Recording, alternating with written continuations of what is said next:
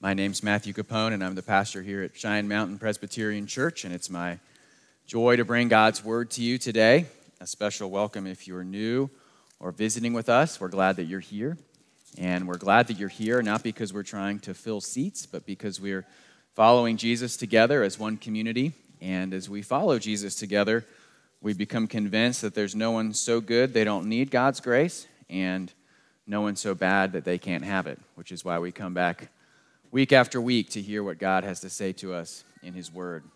We are once again taking a break from our series in the Gospel of Mark for Easter, and we're continuing from last week in the book of Colossians as we're looking at the resurrection and Jesus as our King and what that means for us. You'll remember from last week that the book of Colossians is actually a letter written by the Apostle Paul to the city of Colossae, which is in modern-day Turkey.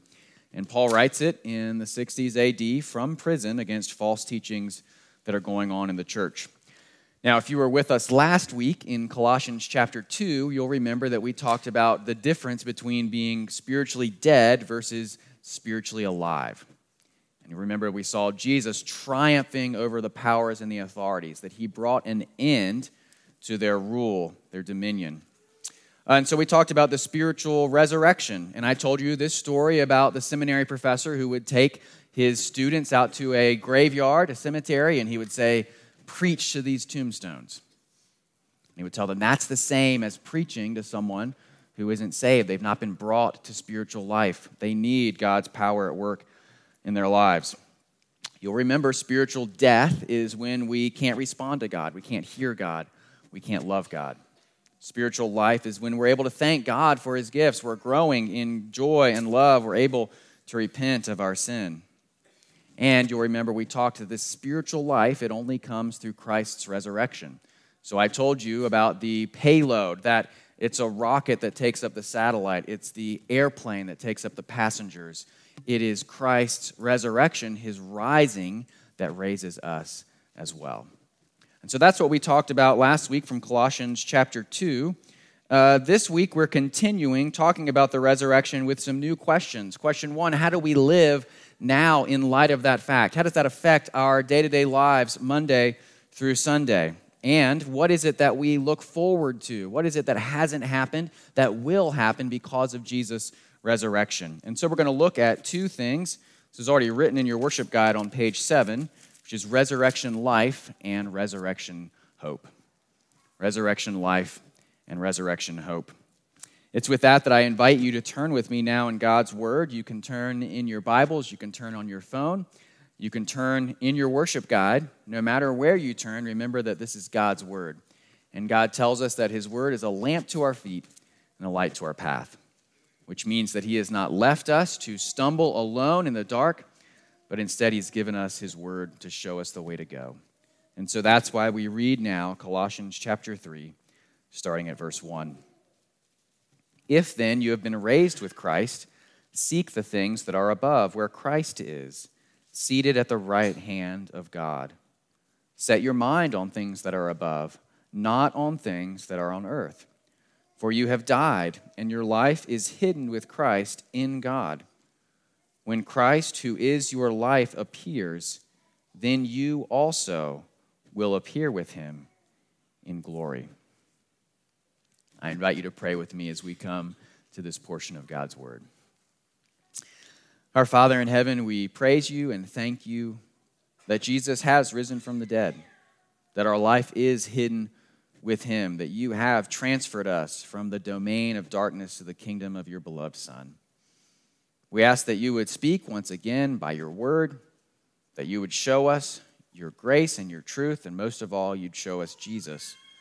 That You'd cast a spotlight on Him, that we'd see how beautiful and glorious He is. We ask these things in His mighty name. Amen. Last week, as I mentioned just a second ago, we talked about this issue of being raised from spiritual death to spiritual life. Paul here continues that to tell us that it is more than that. It is not just that we've gone from death to life. It's actually that we've been transferred from one kingdom, one citizenship, into another kingdom, another citizenship.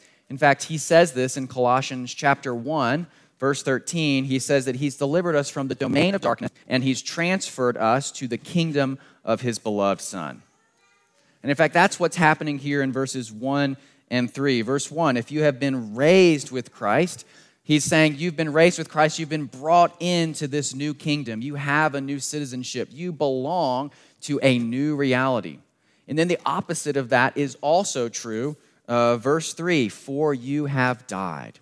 It is not just that you've been raised to a new reality, but that your old citizenship is completely gone. You no longer belong to that world or that realm anymore. In other words, you now, because of Christ's resurrection, look to heaven, not to earth. You look to heaven, not to earth. And that's what he's saying in verse 2 when he says, set your minds on things that are above, not on things that are on earth. Verse 3, he tells us, heaven is your place. Your life is hidden with Christ in God. And so, in short, he's saying you have new life in one sense. And you've died in another sense. You are alive to heaven right now, and you are dead to earth. You're alive to heaven, you're dead to earth. Now, that's actually, in some ways, more confusing than it is helpful, because when we hear the word earth today as Christians or worldliness, we might think, oh, that means anything in the material creation is somehow worthless, and all I should be doing now is just reading my Bible and praying. But in fact, we need to use Paul's own definition of what it means to be earthly or worldly. When he talks about having died and not being with the things that are of the earth, he's talking about the world as it's dominated by sin. And we know that because he goes on in the next verse, in verse 5, he says, put to death, therefore, what is earthly in you, and then he lists a bunch of sins, sexual immorality, impurity, passion, evil, desire, and covetousness. So when we talk about being worldly or earthly, we're not talking about someone who cares about things that happen in everyday life. We're not saying you need to exit reality or society. We're not saying it's wrong to think about what you're going to eat next, right, or what you're going to wear. What we are saying is you have died to the world, to the earth, in as much as it is the realm of sin and evil and wickedness. That's what it means that you are no longer on earth, but in heaven. I provided you with, on verse 7 of your worship guide, in fact, a definition of worldliness or earthliness. It's a system of values in any given age which has at its center our fallen human perspective, which displaces God and his truth from the world, makes sin look normal and righteousness seem strange. That's what it means when we talk about something that's worldly. It's displaced God and his truth from the world. And then Paul later goes on in Colossians and gives us a definition of what it means to be heavenly minded.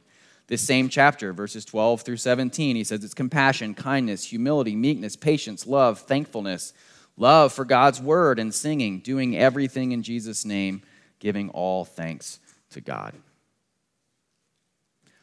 I want you to think about it like this. Some of you, it's true that you were not born in the United States. Your home country is somewhere else. Others of us, that's not true, but we can imagine what that's like. That if you are from another place, what do? You often focus on the traditions and the values of that place. Even as you're away, you're thinking about your home country, right? You're reading in the news what it is that's going on in the country you came from. When you have a chance, what kind of dishes are you cooking? You are cooking the food that you grew up with, the recipes that are from your place. You are doing whatever you can, even though you're not there, to bring that place into the present. You continue to live as if that other country is your home. Why? Because in a sense, you actually belong there, right? That's actually your place. That's where your citizenship is. That is where you are most comfortable. Paul is saying this when he says, be heavenly minded. Look towards heaven as the place where you actually are from. Your citizenship is actually in the kingdom of God. Your culture is actually the culture of the kingdom of God. The recipes that you cook are recipes from the kingdom of God. This is where you truly belong. Act like it. This is where your citizenship is. Act like it. You have died, verse 3, in the sense that sin no longer has power. It no longer has jurisdiction over you. Sin is not your home. You are sinful. Your earthly passport was taken away. You don't belong to that place anymore. And you were given a different passport. You were given a heavenly passport. So yes, you may fall into the practices and the patterns of this world, but that's not where you belong. You may fall into the country of sin and its practices, but that's not your home. Remember where you actually belong. You are living out the kingdom of God. That's what he's saying in verses 1 and 2. If you have been raised with Christ, seek the things that are above. In other words, set your gaze, your focus on God and his kingdom. Verse 2, set your minds on things that are above. That is the North Star that determines and guides everything else. Why? Because that's where you belong. Why do you belong there? Because Jesus rose from the dead. Because of Christ's resurrection, you have been raised with him. You belong to a new place and a new kingdom. Seek those things. Set your mind on those things. Why do you seek first his kingdom and his righteousness? Because you belong to that kingdom. Why did we pray earlier this morning, your kingdom come, your will be done? Because that's where your true citizenship is. If you're a non-Christian, maybe you have questions or doubts or objections to Christianity, I hope that you feel this tension, that you feel the tension of belonging to the earth, which is to say, you know that we live in a world filled with systems of evil. And in fact, if you're completely honest, if you press into that, you recognize that the problems in the world are not simply problems that are out there, they're also problems that are in here. As I've told you before, the quote from Alexander Solzhenitsyn, who says, the line between good and evil cuts through the center of every human heart. And so maybe you've come to terms or you're wrestling with this question of, I know that I am part of the problem. I know I must change, and I cannot change myself. What do you do with that? Well, Paul tells us here, and he told us in chapter 2, you need to be brought from spiritual death to spiritual life. You need to be brought from one kingdom to another kingdom. You need to be transferred from the domain of darkness to the kingdom of the beloved Son. Well, how does that happen? You can't do it by yourself. No one has ever resuscitated themselves. No one has ever brought themselves from death to life. This is by the power of God. And that is the only power that's able to do it. So I'm just going to leave you with that tension. That's the tension that I hope that you feel if you're not following after Christ. If you look with me on page 8 of your worship guide, you'll see this from A Beginner's Guide to America, set by Roya Hakakian, who is an immigrant to the United States. She says, people who are not homesick set their clocks to the standard time of their own region. But in exile, when homesickness is at a peak and every thought chases the next in a loop of regret, the hours pass according to the standard time of the displaced. Here the body may slouch towards east, west, north, or south, but the heart is ever fixed homeward to the city you just left. Christian, your heart should be always fixed homeward, not to the city you've left, but the city to which you are going. You do not set your clock to the time of this world. You set your clock to the time of the kingdom of God, because Jesus has risen from the dead.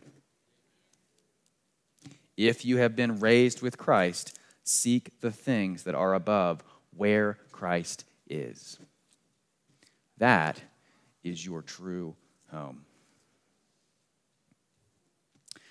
Paul doesn't just give a command, though. He doesn't just tell us to seek the things that are above or set our minds on things that are above. He also provides us with confidence and hope. They live this resurrection life. They are embracing the kingdom of God because of their resurrection hope. It is not just that they are spiritually alive, but they have a glorious future as well. That's what Paul tells them when he says that their life, verse 3, is hidden with Christ in God. Now, hidden could mean all sorts of things, right? It has a wide range of meaning. What it means here is clarified by the rest of the text. It's hidden in verse 3, but what happens in verse 4? When Christ, who is your life, appears, then you also will appear with him in glory. So your life is hidden in Christ in the sense that it is concealed. It cannot be seen. In other words, there are things that are true about you as a Christian that are not visible to the naked eye. There's a present reality, verse 3, you're hidden. There's this future transformation that you're going to appear.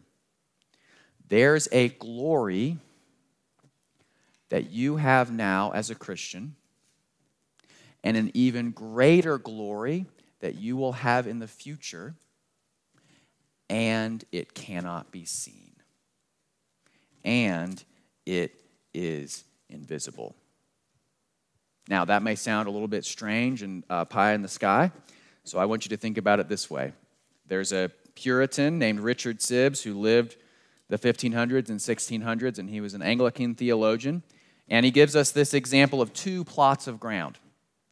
One plot of ground is actually a garden. The other plot is just a common field. Okay, so you've got the garden, you've got the common field. Can you tell the difference between the two in the winter? No. In the winter, they look exactly the same. But what does the garden have that the common field does not? The garden has the seeds. There's something hidden there, right? There's power and potential. There's life that's lying under the surface. What is going to happen eventually? Well, the winter's not going to last forever, right? There's going to come a time, we're kind of feeling it right now, where things begin to warm up. The sun is going to shine. What's going to happen to that garden?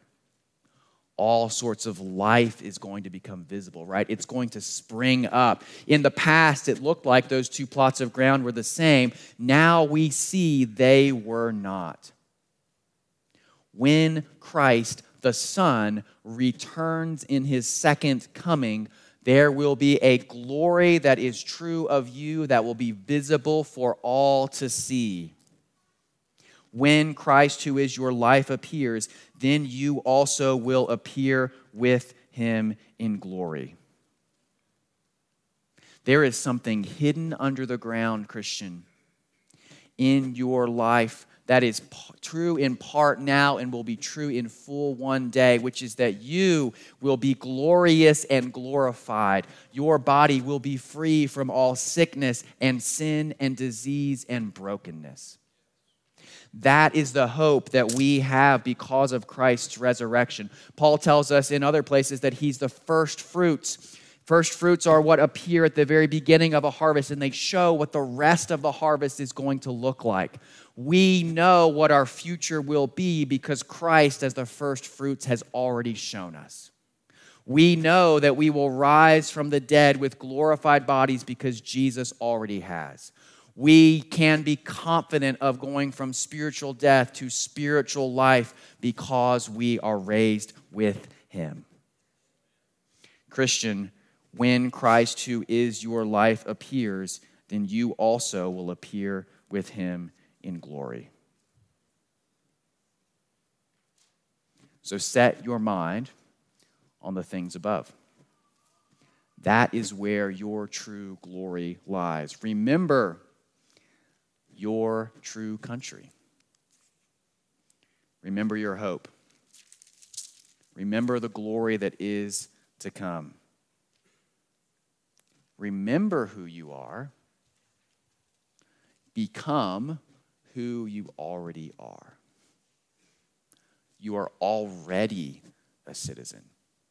You've already been raised from death to life. Paul's saying, this has already happened.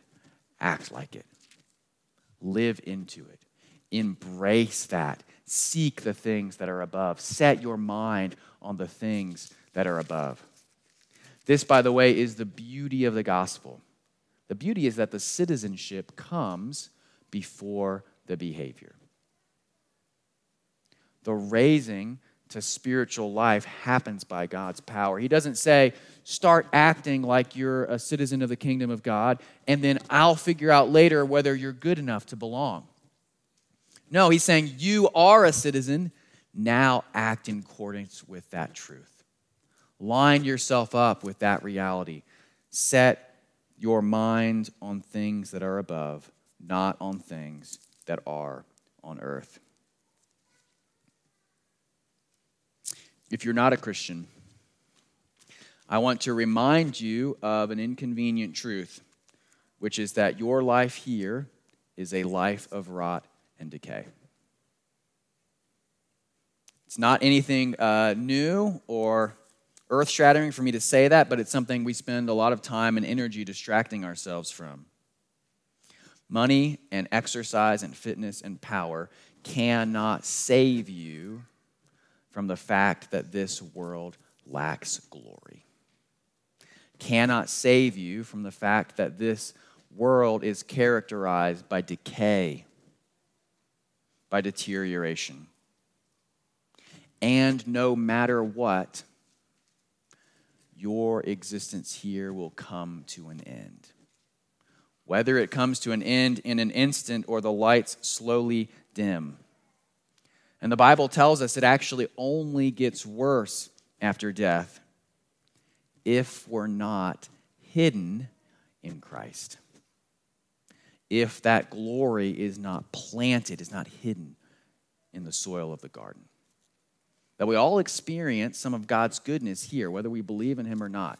Matthew chapter 5 says he makes the rain to fall on the just and the unjust.